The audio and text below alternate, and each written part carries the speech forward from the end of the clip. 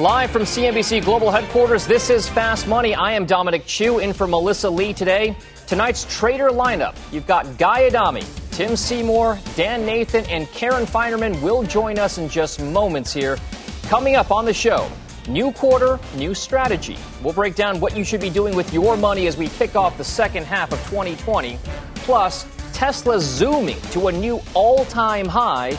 But has this stock come too far, too fast? We will debate it. And later on, Beyond Meat sizzling on some very big news out of China. We'll bring you all the juicy non-meat details coming up. But we start first with technology on a tear as we kick off the second half of the year. The NASDAQ Composite hitting a new record high in today's trading, led by gains in the FANG names, the so-called FANG names, Facebook, Amazon, Netflix, Alphabet, the parent company of Google, all higher, as you can see there. So can we expect more highs ahead? And for that, we'll turn to you first, Guy. Does this resonate with you right now, this notion that it's the mega cap tech stocks that continue to be the leadership in the kind of market we have today? Well, you know what resonates with me? I hear your voice, Dom, but I'm looking at Engelbert Humperdinck, brother, because you got that shirt open, no tie. You're rocking it out. I mean, this is Dom after hours, Guy. This is what it looks like. I'm liking it. I'm also, you have to be impressed with the market as well. Does it resonate with me? Absolutely. I'm not going to pretend I've been bullish. Tim's been all over this. But there's a Metallica song from 1992, Nothing Else Matters. Not that I'm a huge Metallica fan either. Wow. But nothing else matters but the Fed and the fact that we have this passive investing that continues to work. Apple's in close to 280 ETFs. I think 220 of them, Apple's one of the top 15 holdings. Facebook is in about 220 ETFs, and 170 of those, Facebook is one of the top 15 holdings. What it means is money continues to pour in mindlessly into these names. We did point out, I think, on June 29th, that reversal in Facebook, and we did a good job there. But think about it. Even with all the news with Facebook, it's right back to levels we saw prior to the triumvirate of REI, North Face, and what's the other one? I forget now. Dan, Ben & Jerry's, Verizon, you name it. Right. So it speaks volumes as to what's going on here. The market is impervious to any news that could possibly be negative. Now, we do have Karen Feinerman. I see her up there right now, and I kind of feel like you've been hearing us, but we haven't been able to see you until just now. Karen, I guess I toss it to you. Guy brings up passive investing. We know that much of the ETF flows that go in there will have to buy names like Apple and Microsoft and whatnot. Do you think these days it's more of those ETF buyers that are driving this kind of a market, or are there actually stock pickers out there who are saying, hey, these mega cap names have better relative value than other ones out there? I think it's some of both, but I think the other thing that Guy hit on, which I think is the most important thing, is the Fed. And, as long as the Fed has said, we're there, we got your back, no problem, I think it's given investors a lot of confidence that any kind of pullbacks will be minimal and that people will buy the dip, even though what you look at in the economy, what's been going on, and with the reclosings, I think, you can paint a pretty bearish picture. But so far, just not fighting the Fed has been the way to go. And I thought it was sort of interesting today where they had some discussion about do they have targets, and they decided not to. I totally understand why they don't want to have targets, because what if they put them out there and things aren't going their way and people get afraid, oh my God, the Fed has lost control? That would probably be a pretty bad scenario. So Tim, as long as the Fed's still there. I think it's a great point that Karen brings up here. The Fed has been, by many measures, the one factor that so many people say is what's driving the market action right now. And Karen made all those points to it. Is there anything that you can make about this market that isn't directly tied to the world awash with money and cash? Well, it's tough. First of all, Karen makes a lot of great points. Guy referred to the 92 Metallica album, the Black Album, and the real song off of that album was called Enter Sandman. And it's lights out for shorts if you're fighting that liquidity that we're all talking about. So all I can tell you is the fall in volatility. And if you look at the S&P, and it traded in almost a 15-point range and a tighter range than that for most of the day. The market was not moving. As the VIX falls, Marko Kolanovic last night brought up on our show, as the VIX falls, the market will go higher. Whether this is holiday-induced lethargy, whether this is just people waiting to see the news flow, it's such a critical component to what we're doing here. And if volatility falls, now, why will volatility fall? I think there's a couple things that were out today. We had a great day of macro data. I realize these are less bad points, or glass half full is my view, but ADP came in 2.37 million jobs added after revising May to adding 3 million jobs from what was a negative 2.5 million down. The ISM manufacturing number, I know we're a services economy, but printed at 52.6, and every part of that was strong. PMIs around the world, including China, were good last night. So the data isn't awful. But I think the most important thing about the data is the virus right now. And although cases are going higher, mortality rates are going lower. And that just may be a function of we're getting more tests out there. And I think there's some confidence that comes with that. All right, so confidence is key right now, Dan, and I'll bring you in here because up until now we've talked about many of the constructive parts of the market. Was there, not that I'm putting you in the kind of minority opinion category, right, but is there anything about today's action that gives you pause or maybe worries you a little bit? So the minority opinion, you obviously watch the show. Thanks for watching there, Dom. Listen, just to kind of keep with this Metallica theme here, Enter Sandman. Who entered to that tune? It was Mo Rivera. And he had one pitch. You know what that pitch was, Dom?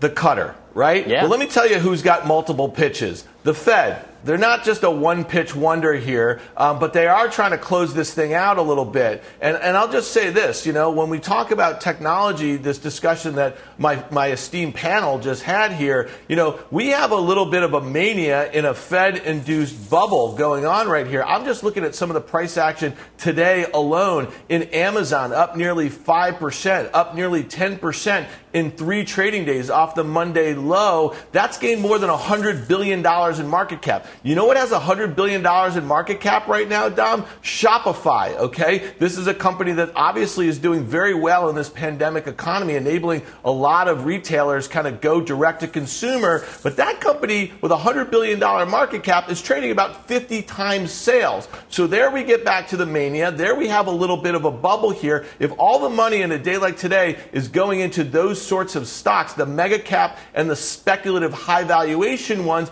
then you say to yourself, then I'm going to answer your question here. Well, what the hell else is going on in this market? Well, small caps traded really poorly. Banks traded really poorly. Oil stocks traded really poorly. The reversal in the transports, we're going to talk later, it was atrocious given FedEx's price action here. And I just say to myself, I don't know what investors are looking at as we head into the second half of this year. Yes, maybe some of the data on the pandemic, on the virus spreading is likely to get better from here, but who knows, man? So the market is discounting a whole heck of a lot of good news around therapies, around vaccine, around reopenings, and valuations, no matter which way you look at it, are getting very stretched. I'm not telling you valuations are a reason to sell the market here, but those stocks that are climbing the way they are and are commanding the valuations and the market caps, it's just not particularly sustainable. It will not be here in a few months. All right, this is the perfect group of setup pitchers to get into our next topic as we have a bona fide debate going right now. We've got all the points in here. Let's now bring in Mandy Zhu, who's the chief equity derivative strategist over at Credit Suisse. And Mandy, I don't know if you've been listening to this kind of panel debate that we've been having right here, but it speaks to the overall narrative in the market right now and maybe the reason why we've been range bound. Which way is this market supposed to go given the cross currents in both corporate and macro data? Yeah, no, it's great to be on the show, and you guys have definitely laid out a really great case, either both ways. And to me, the telling thing about today's price action is the fact that in an up day, all the cyclical sectors were lagging, right? And they've lagged for quite a while now. And to me, that really just signals investor pessimism on the economic outlook. So I think everyone is at this point very aware of all the negative news out there, right? The rise in cases, virus cases in parts of the U.S., potential reclosings, et cetera. But I think people are not paying enough attention to potential positives, right? Everyone talks about the Fed. That's, pretty well understood. What about fiscal stimulus, right? We have a big fiscal cliff coming up later this month. My view is that, we're going to get an extension to a lot of these stimulus measures for the second half of the year. And then, as we saw today, positive news about vaccines, right? So I think the pessimism is well understood. It's well reflected in the positioning. And then just to bring it back to the derivatives market, it's also reflected in the pricing in the derivatives market, where we've seen a lot of demand for downside hedges, downside puts.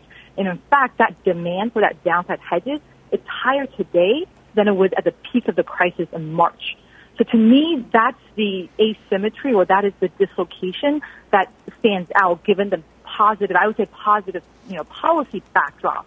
So to me, that's the opportunity, and our view actually going forward is actually quite constructive given, there's still very cautious positioning in the market. So Mandy, let me bring this up. And you mentioned this kind of this asymmetry that's happening with regard to pricing in the options market. More people flooding towards the downside insurance. That's something that traders call options skew, right? That the relative pricing of those puts relative to calls of similar type price movements. What exactly then does that tell you about what it looks like in the next, say, 3, 5, 6, 12 months? How does this play out in the marketplace? You say it's constructive, but is it an even path? Not necessarily. It doesn't signal that it's going to be a straight line up, but it certainly suggests that the downside risk is well understood and well priced in. So, that means, really what is underpriced is the upside risk, right, to the market. And then in terms of, on the way up, what I think will lead is the cyclical sectors, because the rally so far has been really led by tech. It's been led by healthcare. It's been led by a lot of the defensive sectors. From here, if we're going to get further upside in equities, I do believe it will come from positive surprises to economic data. It will come from a more V-shaped recovery in terms of the economic growth, and in which case, the cyclical sectors should benefit more. So the value names should benefit more in that backdrop. And in particular, given still, very high economic uncertainty, we really like playing that upside through options. So that's one thing that we've seen a lot of investors do. Most of the flow that we've seen have been hedges, but the bullish flow, the bullish flow that we have seen have been concentrated in a lot of these cyclical sectors. For example, financials are playing for a catch-up trade there. All right, so Mandy, before we let you go, is there any place in the market right now, any data point, any sector, industry, stock, anything like that serves as a possible canary in the coal mine for you about whether or not the direction is to the upside, if it's constructive down the line? I think, to me, what to watch for is credit. And if we see a significant pickup in credit market volatility or credit spreads, I think that would be a big negative for equity. So I would say actually at the macro level, that is the indicator that I'm looking at most closely. All right. Mandy Zhu over at Credit Suisse, thank you very much for joining us. Always great to get your thoughts here. Thank you. All right. Now, Karen, I saw you kind of nodding and kind of following along in that conversation. What exactly resonated with you there? I'm just watching kind of the reactions that you had during that interview. Well, it's sort of interesting to me that you talked about the skew in terms of bearishness, that how much protection there is that investors have to protect the downside. For a lot of weeks we kept hearing, all right, we're going to retest the lows, and that was probably in April and May, and then, obviously we're significantly higher from there.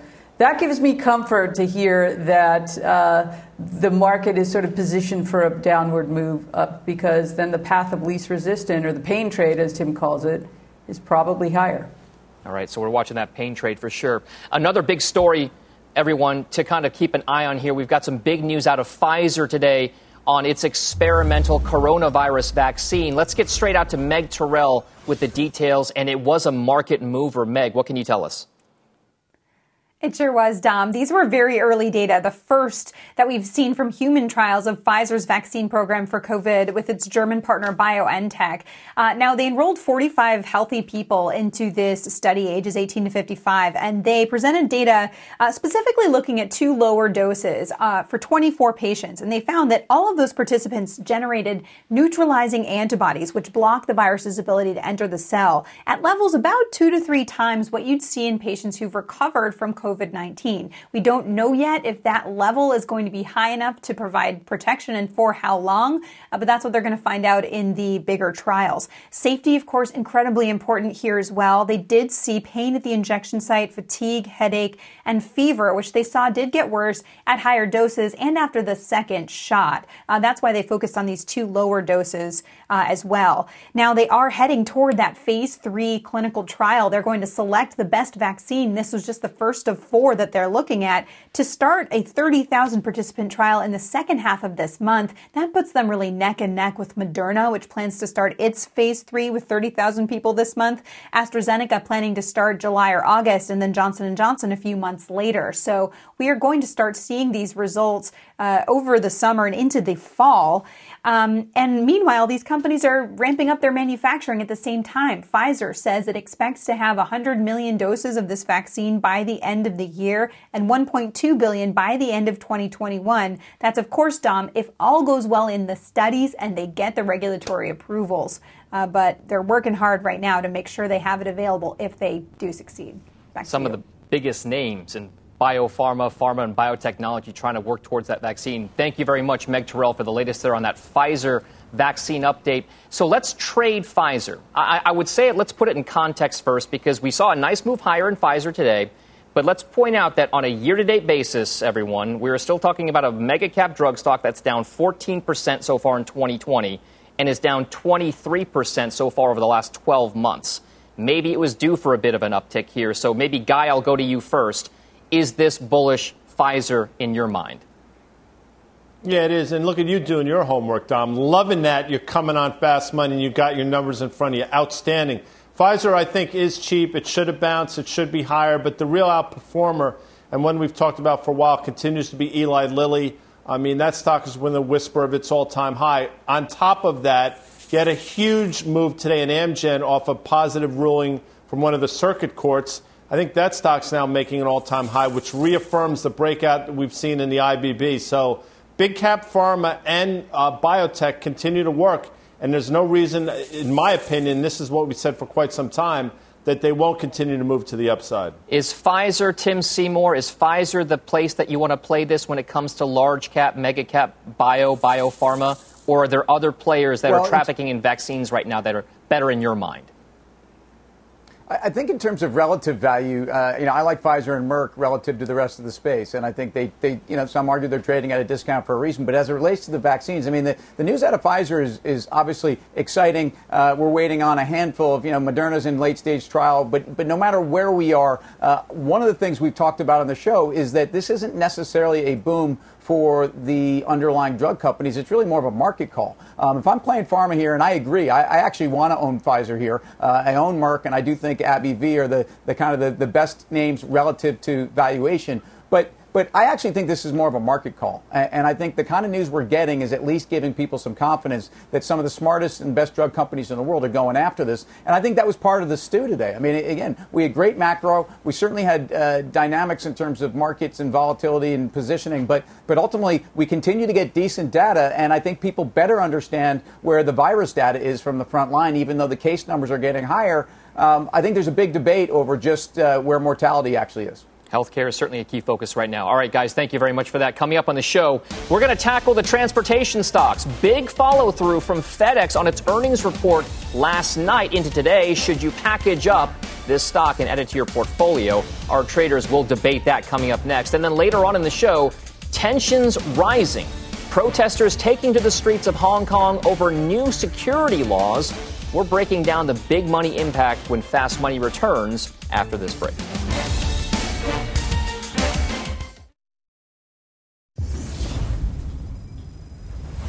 Welcome back to Fast Money. FedEx topping the tape today. We are seeing some strong follow-through last night's earnings report. The stock surging double digits on those results. Now, despite those big gains, the transportation industry group failed to hold in positive territory today. Dan Nathan, I turn to you. You alluded to this earlier. It's not exactly a positive sign in your mind that the transports couldn't hold the gains despite a massive move higher by FedEx. Yeah, horrible price action in the group. You saw the rails traded very poorly. Those airlines had a horrendous day. United Airlines closed 10% off of its opening highs here. That's just a disaster.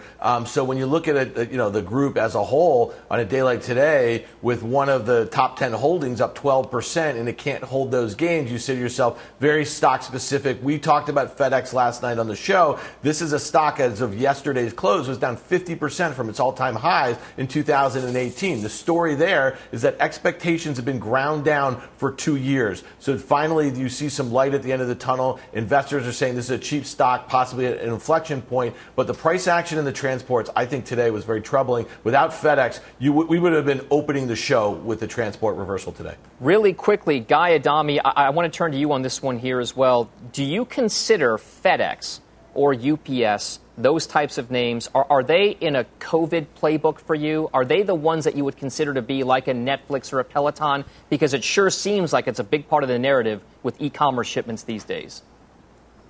Yeah, I mean, my playbook days ended in college, but I totally get what you're saying. And you mentioned Netflix. I mean, that had a monster day today, so clearly that trade is alive and well. But in terms of what Dan just said, it's really interesting. Facebook did make an all-time high in September of 2018, and since then you've had a series of lower lows and lower highs. Not particularly good. And today, great, yes, I get it, huge day to the upside. FedEx typically trades about 2.5 million shares per day, traded 18 million shares or so today. My math suggests that's over 6 times normal volume, and it traded right up to the price target UBS slapped on them a few weeks ago. So my inclination, and I'm wrong a lot, and I'll probably be wrong with this, is you take profits in this name and continue that, you bank on that trend for the last 2 years or so, continuing to the downside. All right, it has been a near and medium term uptrend for sure for FedEx stock since the COVID-19 lows back in March. We'll keep an eye on that trade. Coming up on the show, we are following a developing story out of Hong Kong where protesters have taken to the streets as a new security law goes into effect in that special administrative region of China. Those details coming up ahead. Plus, are auto sales on the road to recovery? We have the latest data and those trades when Fast Money returns after this.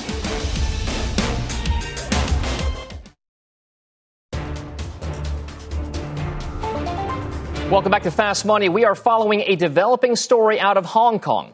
Police launching a big crackdown as a new security law imposed by China goes into effect. Eunice Yoon is there and has the details. U.S. businesses are reassessing their exposure to Hong Kong after China imposed its new national security law on the city. Thousands of protesters defied a police ban on the July 1st anniversary of the Hong Kong handover. Police arrested more than 300 people. Beijing critics believe the law is meant to quash dissent. It covers nonviolent as well as violent activities, threatens life in prison, and suggests tough cases be extradited to mainland China. Most surprising, the law applies to anyone, anywhere, including people who don't live in Hong Kong. Chinese officials, though, say Beijing exercised restraint with this law since it's not retroactive. Separately, China ordered 4 American news organizations, AP, NPR, UPI, and CBS News, to submit detailed information about their China-based operations to the government by next Tuesday, the latest twist in the U.S.-China dispute. Tensions rising for sure. That was Eunice Yoon in Beijing reporting. So, is China risk back in play as we head into the second half of the year? Tim, we turn to you. We always know you were an ambassador in a previous iteration of Fast Money. So talk to us about that trade. Yes. Is this worrisome for you on that front? Well, it is worrisome, underlying that this is the 23rd year anniversary of the handover of Hong Kong from the British. I mean, it's not lost the irony there. And this is an aggressive crackdown, and this is a sad day. It's a very sad day. I have a lot of friends that have worked out there and done business. A lot of folks have left that city over the last year. If you look at the FXI, which is the ETF that is the Hong Kong traded Chinese mega cap stocks, and that includes some state-run banks, et cetera, China Construction Bank, Tencent, et cetera. That's actually about to break out through the 200-day. And if you look at emerging markets, for the most part, they've been struggling and underperforming, but looking at some of the news flow over the last 2 months and just a downward trend in volatility as breakout time. So I think this is not going away. I think this is going to be an issue for the world. It should be an issue for the world. It's a sad day, and I think whether that has an impact on asset prices for emerging market stocks, especially those traded in China, I'm of the view that the mega cap tech stocks in China continue to go higher with those in the U.S. and around the world. That trade is not getting derailed, and there's a lot of liquidity in all parts of the world, but in the local markets in China as well. All right, well, let's talk more about these rising risks with China. Joining us now is Longview Global's Dewardrick McNeil. He's a former senior China policy analyst for the Department of Defense. Welcome, Dewardrick. I mean, this is a big deal. Hong Kong has been a trade center around the world for so many years. Does now this action by China cast into doubt Hong Kong's viability as a commerce center for East Asia? Don, thank you for having me, and thank you for the question. Look, I think the geopolitical risk of doing business in Hong Kong has increased exponentially with the passage of the national security law.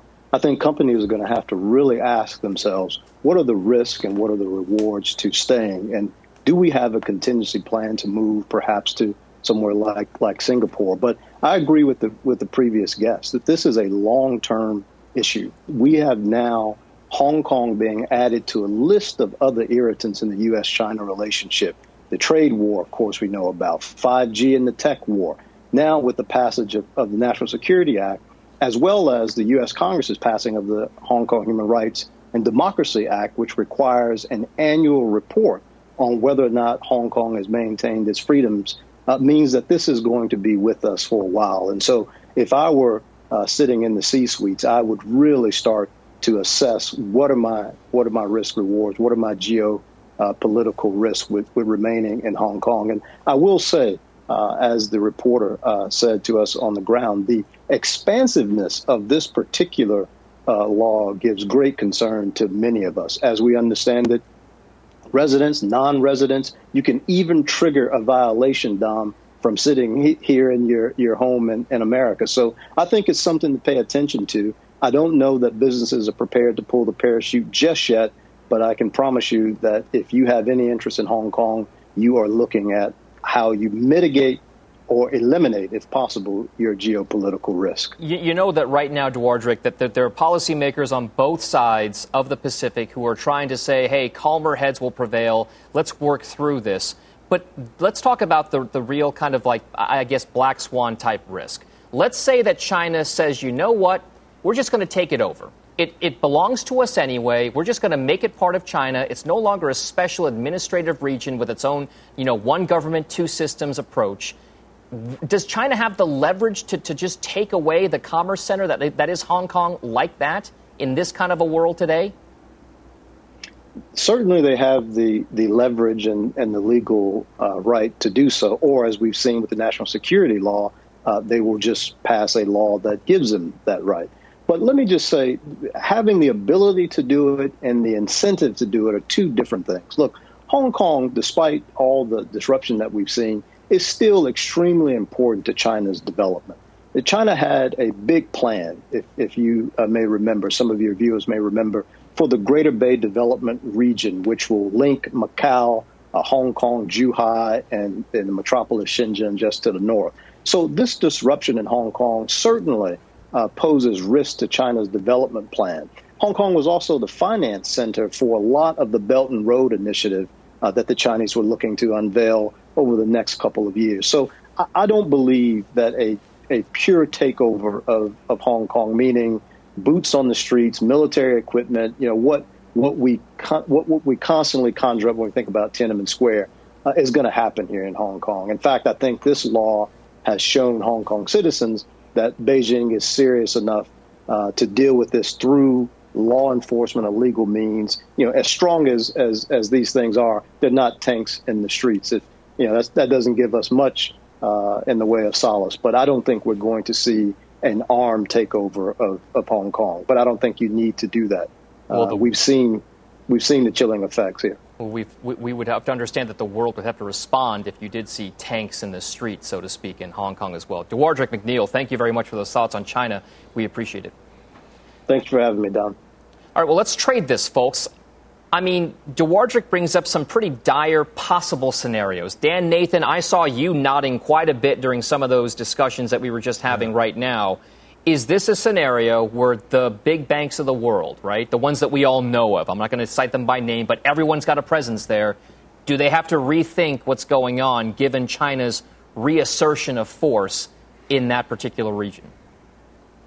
Yeah, no doubt about it. I think we also have to rethink who the new ambassador is on Fast Money, and I think his name is Dewardrick, because that was pretty succinct about what's going on there. Sorry, Tim. I'll just make one point about it. I mean, when you think about what's going on with our markets, what is one of the potential big headwinds is that we're in a Cold War with China right now. How are we going to react to what some of the human rights abuses are going on there? That's really a big question. And then how does that affect our supposed trade deal or trade situation with China? And what does that do to global growth at a time where it's really important that we remove every impediment to global growth? So I honestly think this is something really important for investors to keep an eye on. Your guess is as good as mine. I don't think it's going to turn into a hot war, but it's going to be cool for a while until we see who the president of the United States is in mid-November. So Karen, I would like to turn to you here as well. We're speaking about Hong Kong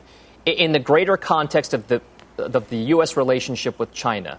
But in many ways, that relationship with Hong Kong is the tip of the iceberg. There are also headlines coming out with regard to alleged human rights violations, we'll call them, with Uyghur Muslims in the region, other human rights violations as well. This is not the first time that the U.S. will have to stand up to something that's coming out of China.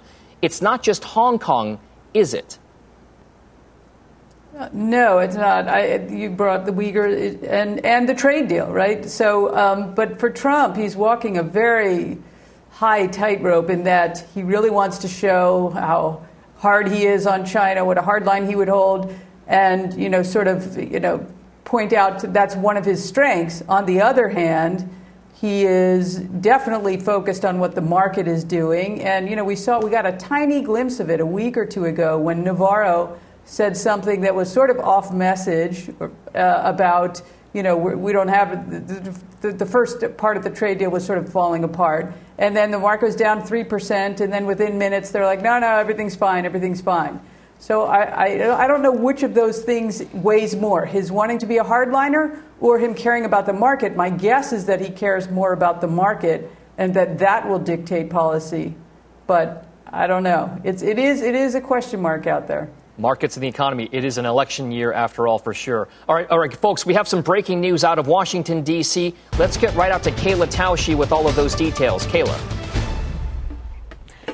Don, the House of Representatives has unanimously passed a bill that the Senate passed late yesterday evening that would extend the application window for the Small Business Administration's Paycheck Protection Program from yesterday evening at midnight to August 8th. That puts it about 9 days after those expanded unemployment insurance benefits are set to run out, which would allow many more businesses, if they have not yet applied for PPP, to apply for their first PPP loan with the $134 billion that is left, and also try to get more of those workers back on their payroll as that unemployment insurance begins to run out in late July. This is a significant development. We've heard Treasury talk about the money that is left over in the program and the idea that it would be repurposed for harder hit businesses in the next go round. But at least lawmakers at this point want to give more businesses an opportunity to get a bite at the apple since there is money left and there is no fourth stimulus bill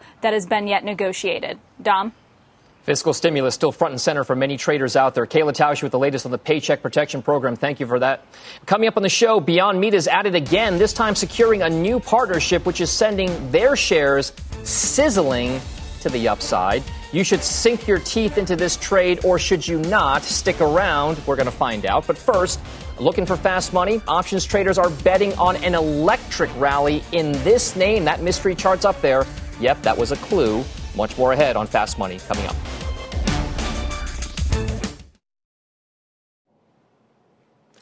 Welcome back to Fast Money. Some big surprises out of the auto industry today as the major automakers release second quarter sales numbers.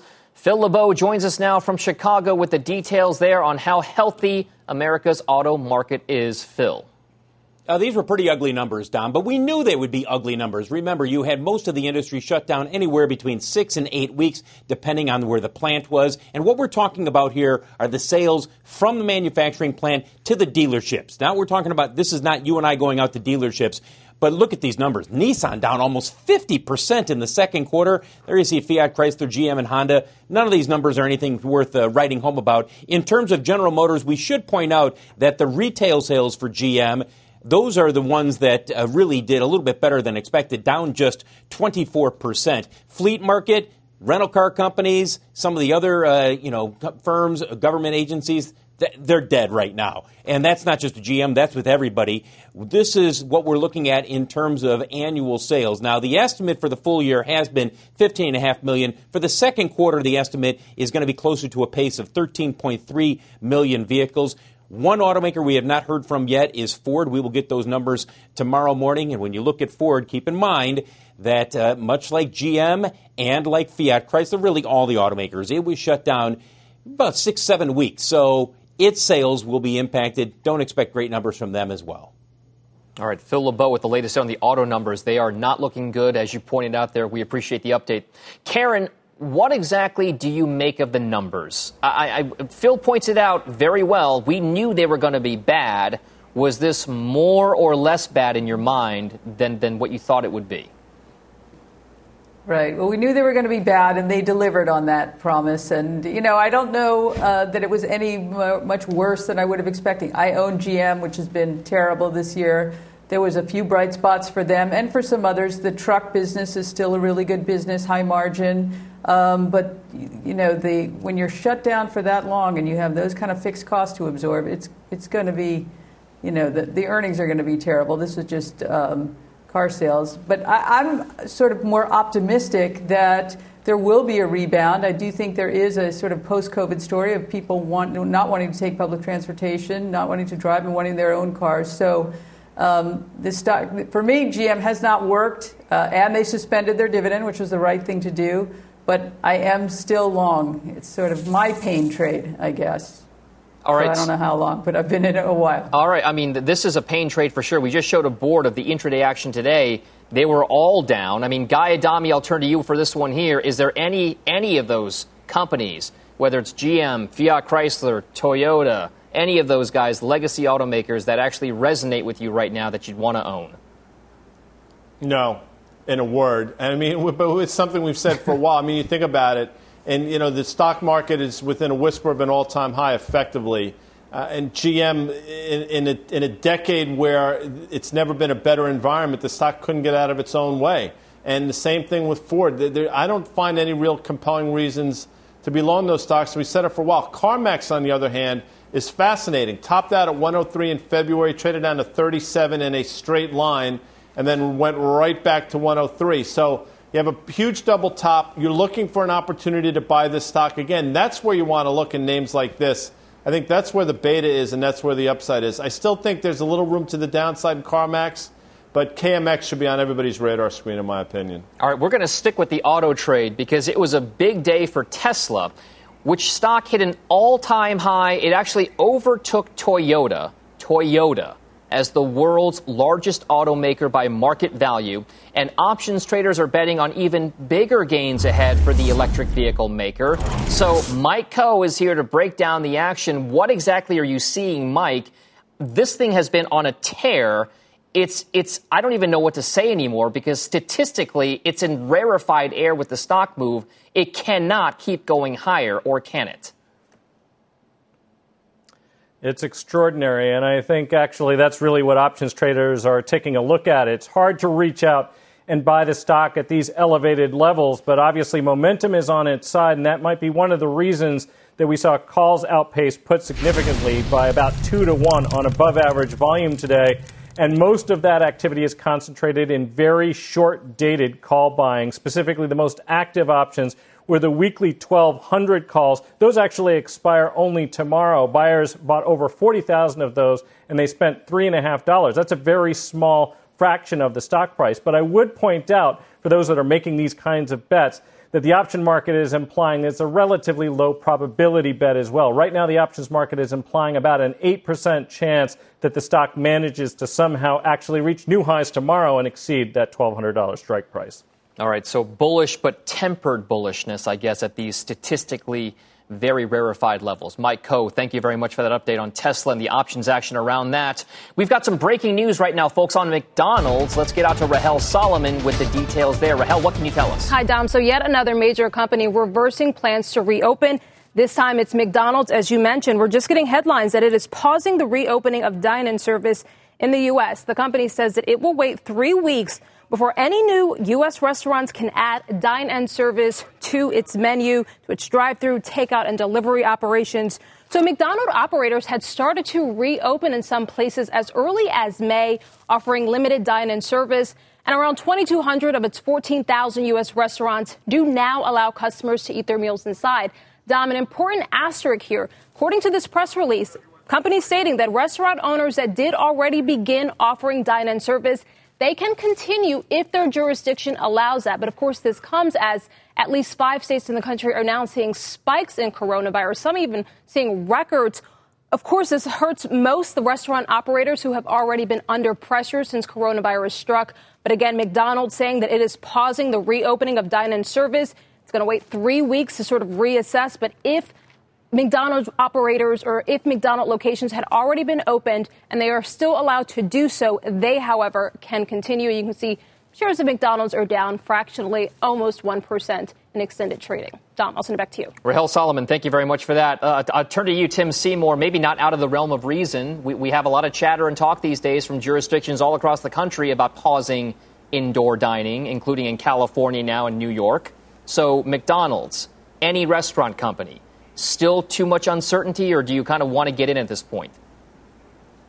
I think McDonald's has proven that, a lot of these restaurant companies, Chipotle being probably the top of the list, have been rewarded during this period, almost given a multiple enhancement on their ability to show digital delivery and that type of growth to their business, which has led to larger ticket sizes. McDonald's is probably one of the great beneficiaries because, in fact, their ability to actually push their delivery business and just some of the kiosk and some of the takeout that's more along the digital line and the loyalty program is part of what McDonald's had been re-rating for the previous 2 years. I think the fact that McDonald's is not necessarily an eat-in story anyway, I think this isn't a huge hit to McDonald's, but the stock's been trading between 175 and 185, and I think you're range bound. I think this news isn't going to, I think, break the bottom of that range unless overall markets break it. But I don't see McDonald's breaking out from here. It had a sharp recovery, and I think we're stalled.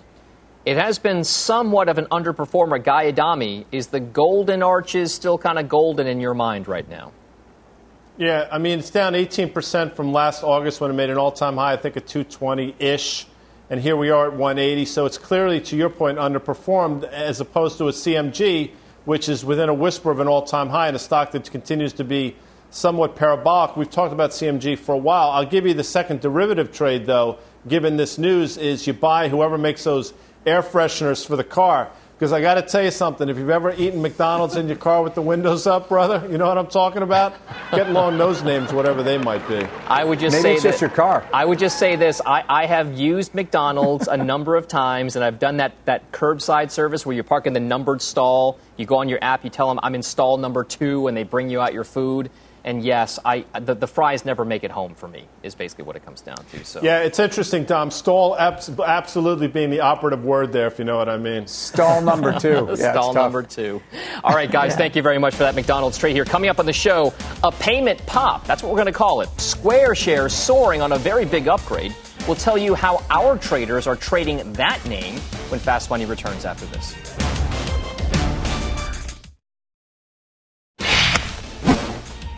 All right, we are just minutes away from a huge night on Mad Money. The CEOs of General Mills, Constellation Brands, Williams-Sonoma, all joining our own Jim Cramer tonight, 6 p.m. Eastern Time, right here on CNBC. But stick around, we got more Fast Money coming up.